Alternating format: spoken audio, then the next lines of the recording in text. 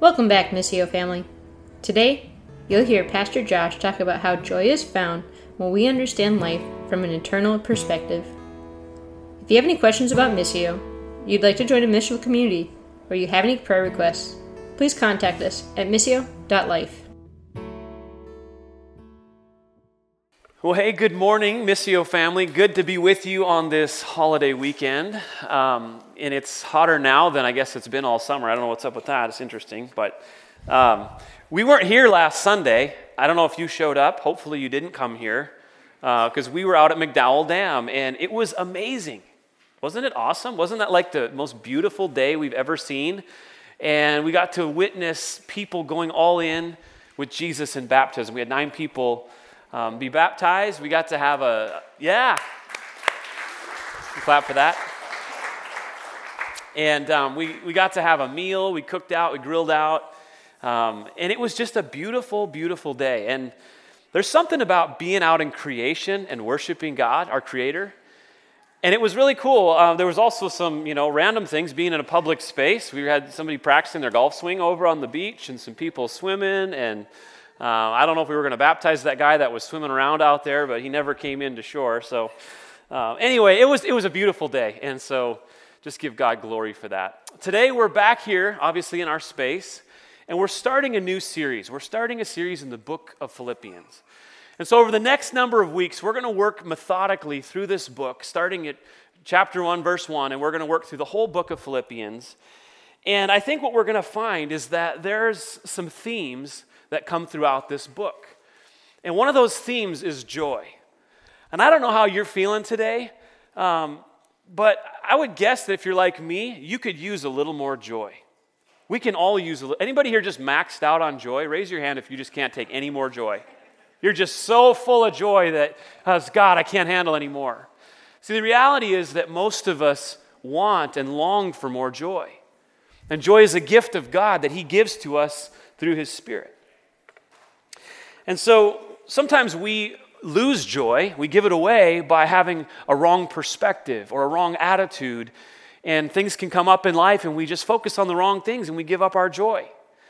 I think what we're going to find is that as we study the book of Philippians and as we look at the Apostle Paul and his example, we're going to learn some things about joy. And my hope is that over these next series of weeks, we will grow in our joy, in our personal lives and collectively as a church.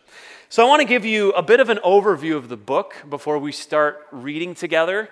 So just to give a little bit of context, the author of the book of Philippians is the Apostle Paul. And he's writing to this church in Philippi. These are his friends. He planted this church. He started this church with them.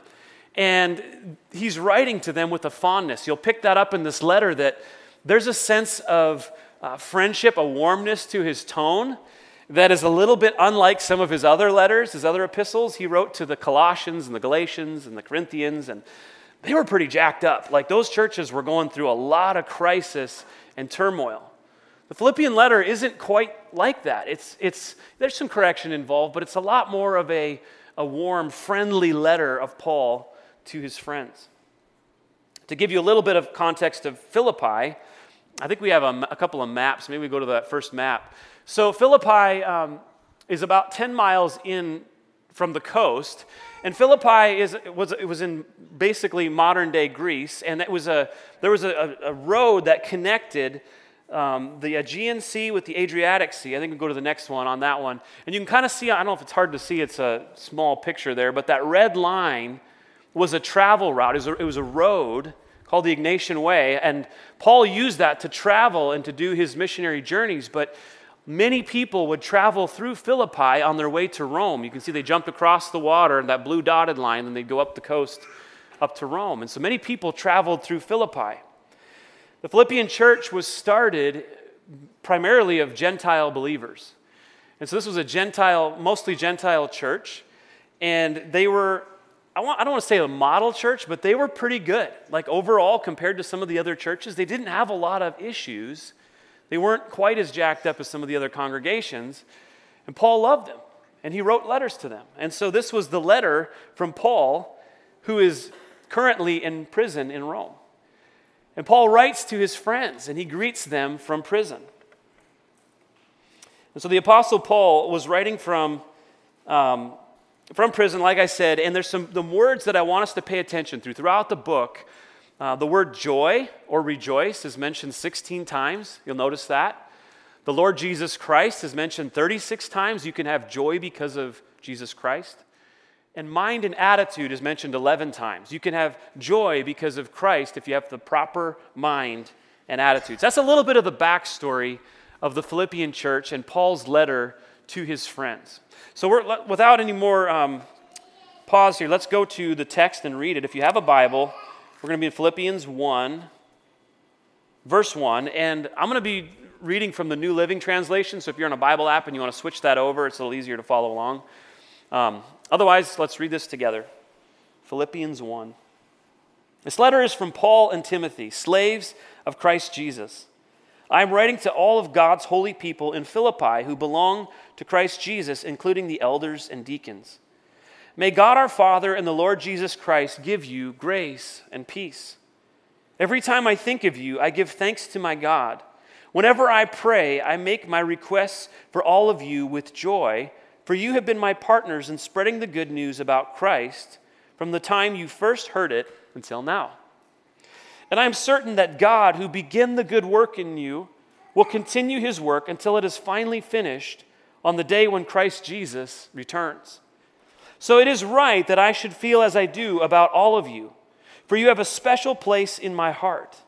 You share with me the special favor of God, both in my imprisonment and in defending and confirming the truth of the good news. God knows how much I love you and long for you with the tender compassion of Christ Jesus. I pray that your love will overflow more and more and that you will keep on growing in knowledge and understanding.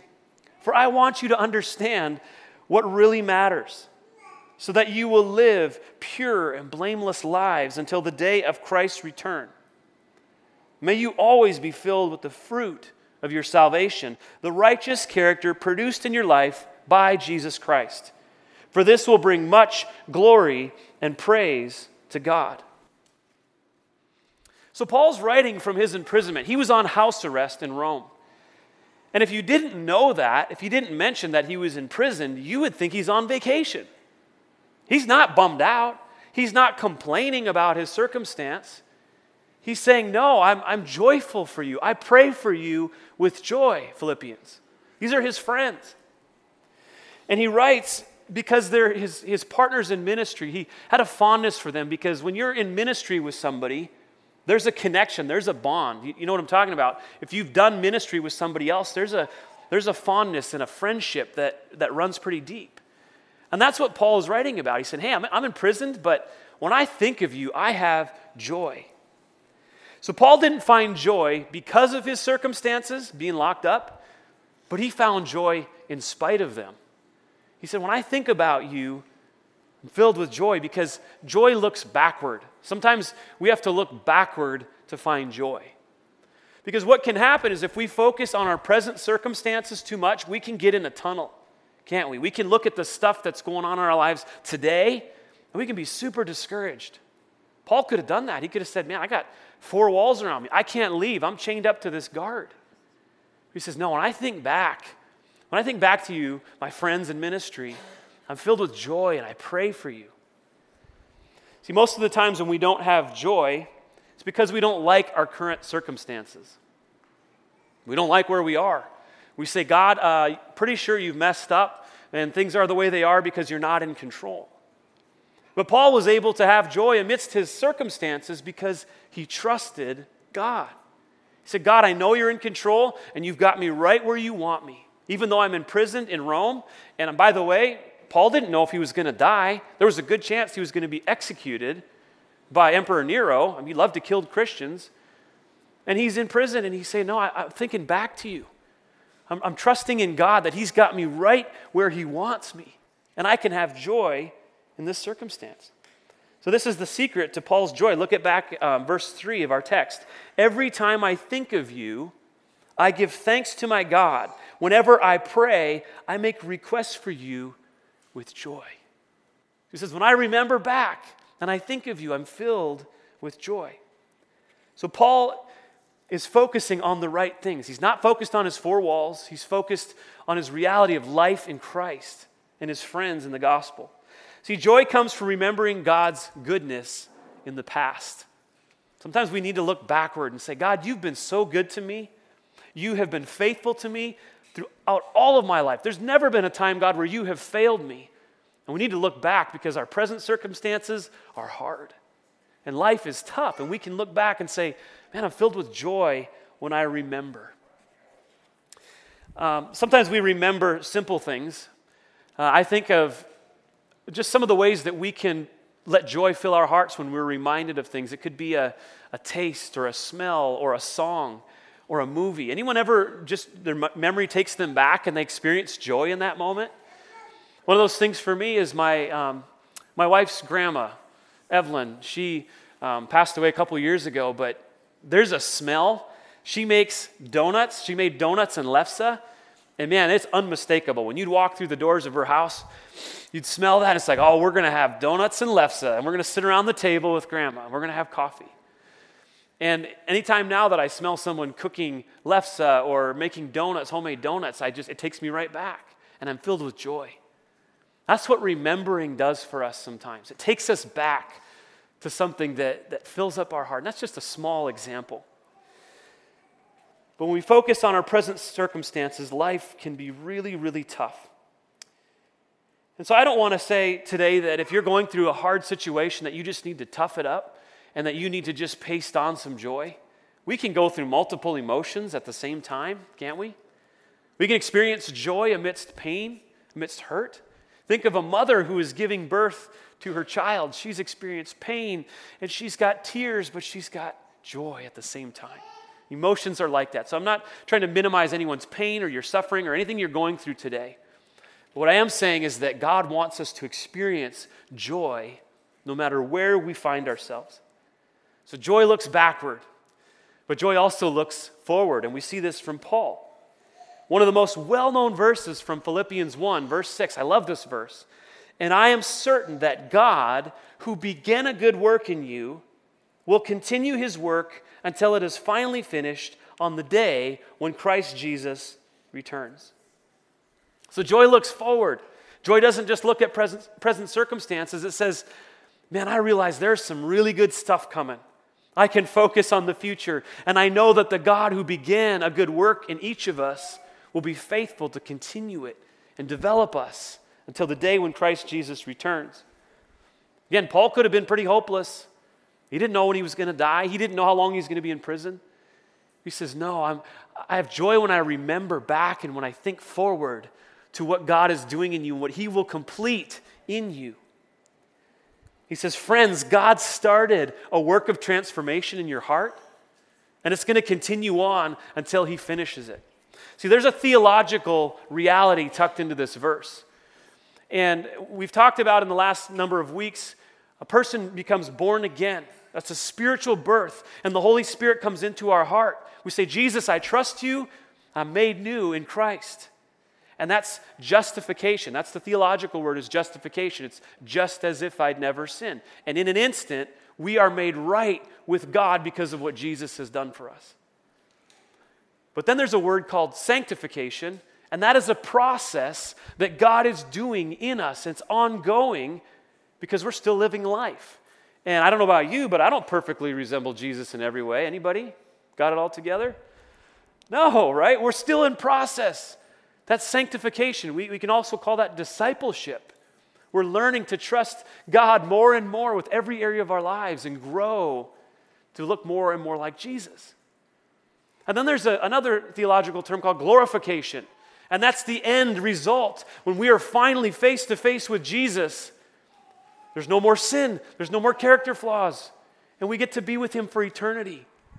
And so that's what Paul's talking about. He says, the one who began that good work in you, who justified you by faith, is continuing to work in you to sanctify you until the day when it's all over and we just get to be with Jesus for eternity. That's what Paul's talking about. We're being conformed into the image of Jesus. So looking forward to God's completed work in us can bring us incredible joy. We're all works in progress. Imagine that you're building a new house and you've bought the land, you've done the site work, the foundation's been poured, framing's done, electrical's in, plumbing's in, drywall's going up. And as the homeowner, you love to go and walk through your house. Oh man, look at this house. It's so awesome.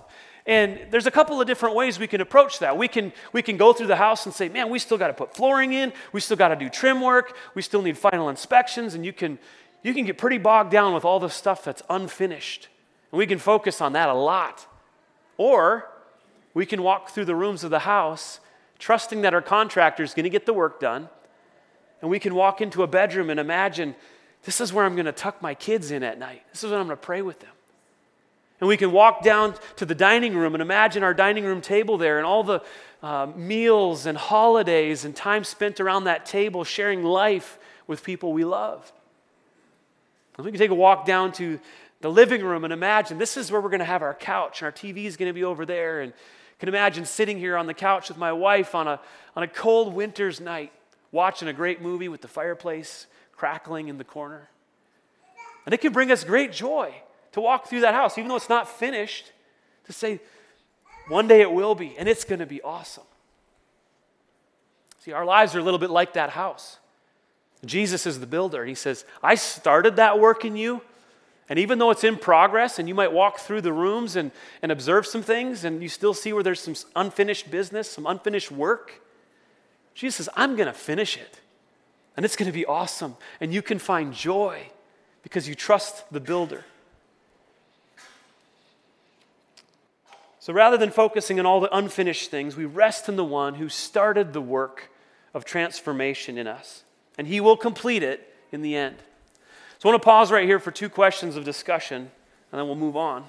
The first one is this: why is it so easy to lack joy in our lives? Why do you guys think it is? Why is it so easy to lack joy? I think it's hard to look back at stuff that's already happened when in your mind it's always, okay, what's next? What's the next thing to do? What's the next thing to work on? It's hard to reflect back and go, you know what? That was good and we should be proud and celebrate this. Yeah, so maybe it's harder to look back and celebrate and remember than to just think forward. I think it depends a little bit on your personality too. Some people focus a lot on the past. Some people focus a lot on the future. I'm a future person, so I'm always in the future. I'm a little bit like that. What do you guys think? Anyone else? Why is it so easy to lack joy?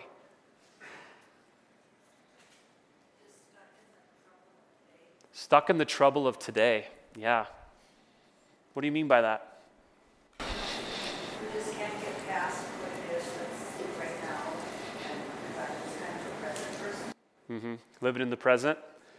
So yeah, we get into the tunnel, right? Like all we can see is our situation. Like Paul could have looked around and said, man, I'm locked up in this house. I want to leave, but I can't. And that's what we do sometimes. We say, I'm just focused on my situation instead of maybe looking back or looking forward. Absolutely.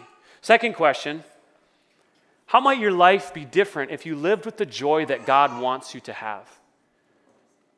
How might your life be different if we live with the joy that God truly wants us to have?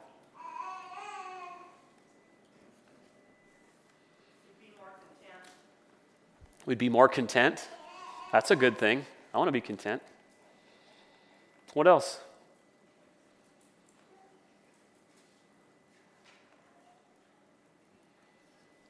Think about relationships. How might your relationships be different if you had more joy? Say it again. You'd love people better? Think people would want to hang out with us more if we had more joy? Anybody know grumpy people? They're not the ones you want to hang out with, right? Any other thoughts on this? Say it again. Yeah, we'd be more like Christ. He's joyful. Jesus has joy. And we reflect him more accurately when we have joy. Absolutely. So she mentioned the present. I want to look at the present. How do we have joy in the present? Let's go back to our text, verse 9. I pray that your love will overflow more and more, that you will keep on growing in knowledge and understanding, For I want you to understand what really matters, so that you may live pure and blameless lives until the day of Christ's return. May you always be filled with the fruit of your salvation, the righteous character produced in your life by Jesus Christ, for this will bring much glory and praise to God. And so Paul's prayer was for his friends was that they would overflow in love. He said, I want you to have love and that it overflows. Why does this matter? He wants them to have the proper perspective, because perspective is huge. It can impact the way that we have joy or not have joy. If we have a wrong perspective, he talks about the fruit of our salvation, right? The fruit of what God is doing in us, and our perspective can radically change if that fruit is there. We can quench the Holy Spirit. We can shut some things down in our hearts because of the way we're thinking or believing. See, Paul wrote another letter to the Galatians, and he mentioned that fruit of the Spirit. Anybody know what the fruit of the Spirit is? Rattle it off. Go for it. Love, joy, peace, patience, kindness, goodness, faith, gentleness, thankfulness, gentleness, kindness, and self. Awesome. Let's give him a hand. That was great. So love, joy, peace, patience, kindness, goodness, gentleness. Like these are things, these are qualities about us that are already in us. If we know Jesus, if the Holy Spirit, if God himself has come to dwell in us, then those are our fruit of our salvation. They're fruits of the Spirit. And Paul wrote about that to the Galatians. And so we saw how God, who began the transforming work, is going to finish us. We're works in progress. He's going to finish that. The truth is, though, we get to partner with God. We get to participate. It's not a completely passive thing. Like, I came to know Jesus. Well, now I'm just kind of coasting along, and someday he's going to, fix it up. We get to partner with him in that work. We get to participate in letting the fruit of the Spirit flow through us. And so Paul's exhortation to his friends is that they will overflow in love. And this is head, heart, hands. We talk a lot about head, heart, hands. I'm going to hit it again today. I understand what God says about me. I know the truth, and I believe it, and then it flows out of me. That's how the fruit of the Spirit works. We know it's true, what God says about who we are. We believe it in our heart, and then it affects the way that we live. I don't try hard to be righteous. I already am. That's true of you. If you're in Christ, you don't need to try hard to be righteous. You've already been made righteous because of Jesus. When we understand our new identity and we believe it, then it changes everything about how we act. Paul said in verse 11, may you always be filled with the fruit of your salvation. So what comes first, the tree or the fruit? Do we just kind of pop out some apples and oranges over here, like out of thin air?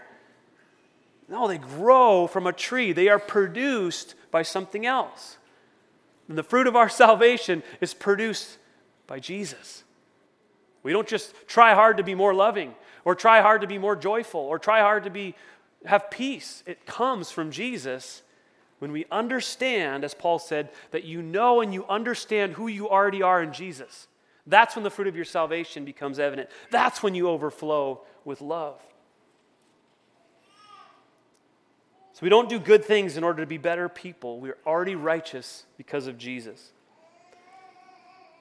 So many people struggle to live with the fruit of the Spirit because we're all bound up with wrong thinking or wrong belief. Sometimes we have a wrong picture of God, and we've bought into some lies, maybe from our childhood. So a lot of us have a hard time believing that God's actually pleased with us. And we live with the reality that God's just always mildly disappointed with me. Like no matter how much I do, God really doesn't like me. He forgives me in Jesus, but he's just always kind of disappointed. I've lived this way for years. Maybe some of you can relate to that, where you feel like, I just got to do a little bit more. Then he'll love me. Then he'll bless me. If I just pray a little harder, and if I just read the Bible a little bit more, if I just serve here, if I just give a little more money, then God will be pleased with me. The reality is, he's already pleased with you because of Jesus.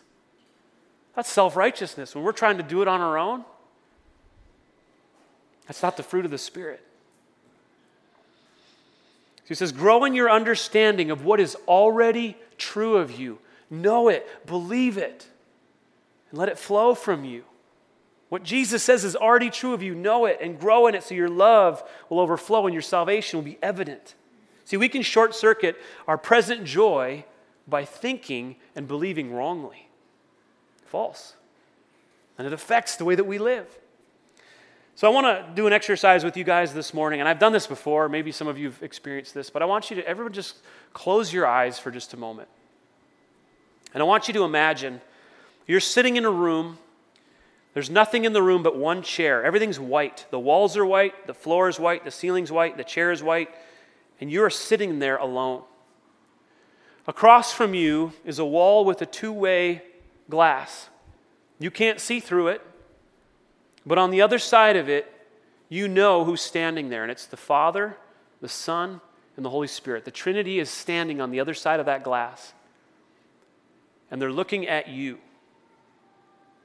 And they're having a conversation about you. What do you imagine that they're saying about you? Are they disappointed? Are they happy? What do you imagine they're saying about you? What kind of conversation are they having? Just think about that for a minute.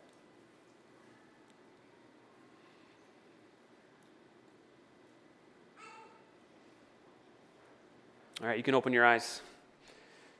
So we're going to, a couple more questions for discussion, and I know that probably made some of you very uncomfortable. But what did you imagine that the Trinity was saying about you? What kind of conversation were they having during that exercise? Anybody want to share? I know this is vulnerable. I felt loved. You felt loved? That's awesome. What kind of things would you hear them, imagine them saying? Just that I'm accepted, no matter what I'm going through, just they love me fully, unconditionally. That's great. Anybody not feel loved or feel like maybe they were disappointed or had some things to, I need to work on this?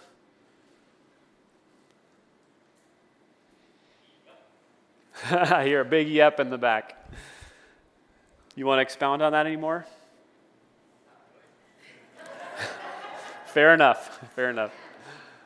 But isn't that fairly common? And I bet a number of you feel this way, right? That God's just mildly disappointed with you. Why can't you get it together? Why can't you just do a little better? That's not the gospel. Paul flips that around. He says, you need to understand who you are in Christ, that the fruit of your salvation flows through you. The second question, we had a couple more. Did that exercise expose anything currently not true of you?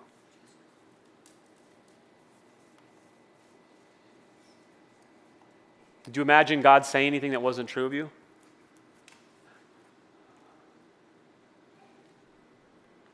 How about like you're not enough? Why can't you be better? Those aren't true statements about us. Let's go to the third one. What is currently true of you if you've trusted Jesus to be your Savior? This is an easy one. Come on, Sunday school answer. You know this one. What's currently true of you? Going to heaven. Okay. What else? Loved. What else? Strong faith. What else? We're a child of God. Yeah, that's true of you. And so even if we imagine the Trinity having some kind of bad conversation about us, that's not the reality. It's, I love you. Crazy about you. See, I want to be a person who experiences joy.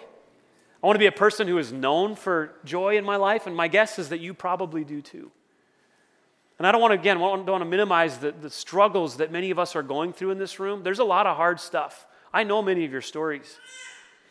But we can still experience joy amidst the struggles and the hardship. Because joy can come from looking backward, remembering God's faithfulness. God, you're so good. Joy can come from looking forward. God, I know you're doing something and you're going to complete it. And one day I'm going to be just like you, Jesus. I mean, not divine and all that, but we're going to reflect Jesus. And then it comes from our present circumstances of saying, God, you love me today, as I am, this work in progress, this house that isn't finished, you still love me, even though there's still work to do. That's really good news.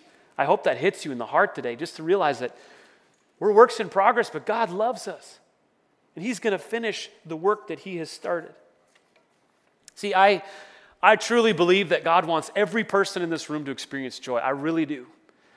A few weeks ago, I was up in Alaska for a pastor's retreat. I mentioned this before, but a number of us went up to Alaska with this ministry called Refresh Soul.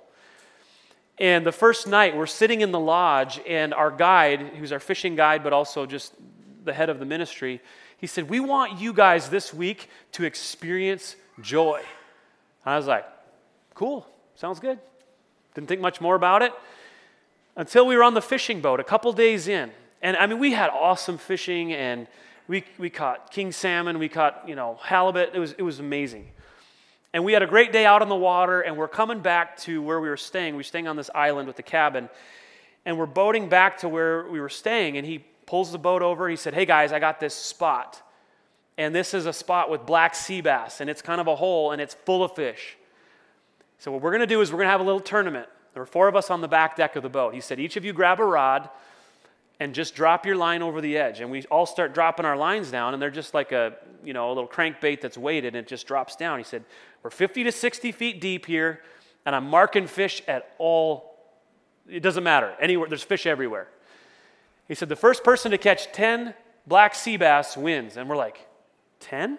There's 4 of us. And it took about 15 minutes. Every time you dropped a line down, boom, fish on at 15 feet, 20 feet, because we had line counters. You wouldn't get to the bottom, and you'd have a fish, and you're just reeling it in.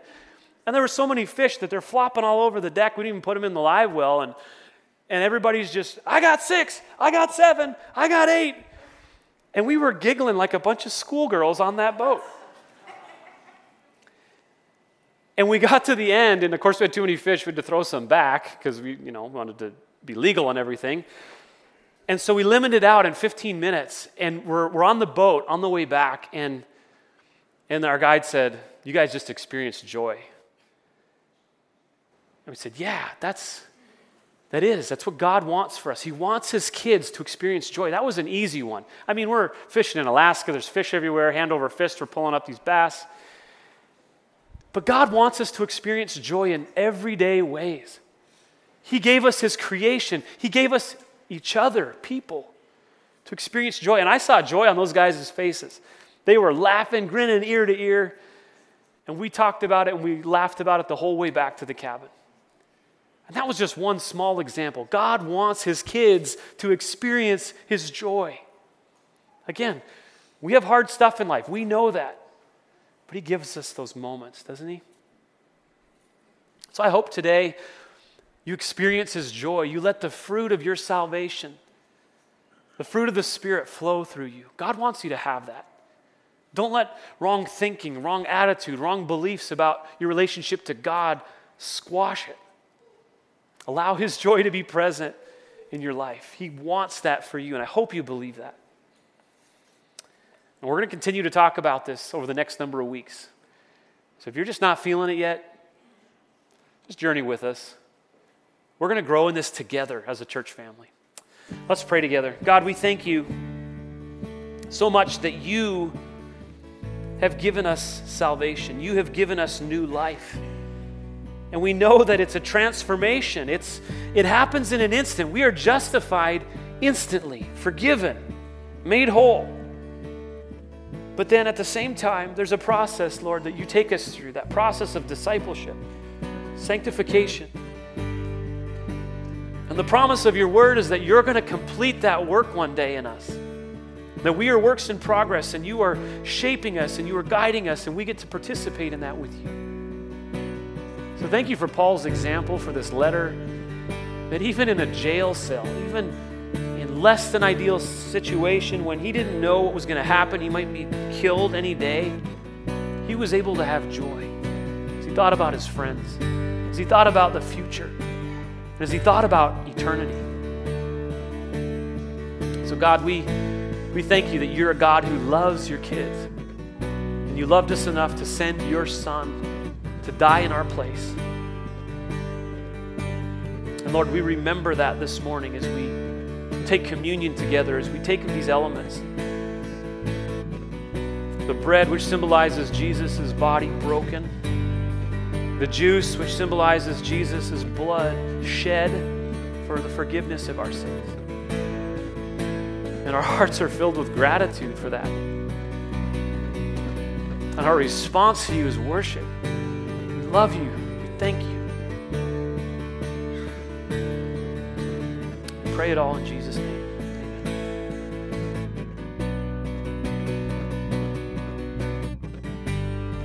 Josh left us with a few takeaways from today's service. Joy looks backwards. Most of the time, when we don't have joy, it's because we don't like our current circumstances. Joy comes from remembering God's goodness to us in the past. We can experience joy by remembering. Joy looks backwards. Joy looks forward. Looking forward to God's completed work gives us incredible joy. We are able to understand that we are works in progress, that God is doing the work. Rather than focusing on all the things in us that are unfinished, rest in the one who started the work of transformation in your heart, and the one who will complete it in the end. Joy in the present. The truth is, we get to partner with God's work in us. We participate.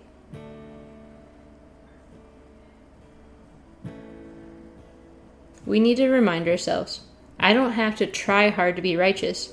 I am already because of Jesus. We don't do good things in order to become better people. We already are righteous because of Jesus. Grow in your understanding of what is already true of you, so that the fruit of your salvation will be evident.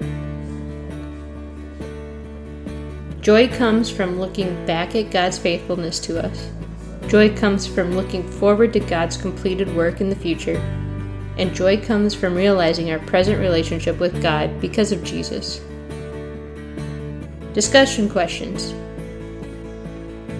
Why is it so easy to lack joy in our lives? How might your life be different if you lived with the joy that God wants you to have? What about your relationships? Josh led us through an exercise of us closing our eyes and imagining the Trinity discussing about us. What kind of things did you imagine the Trinity discuss about you in our exercise? Did that exercise expose anything that's not true of you? What is true of you if you have trusted Jesus to be your Savior? Thanks again for listening, Missio family, and we'll see you again next week.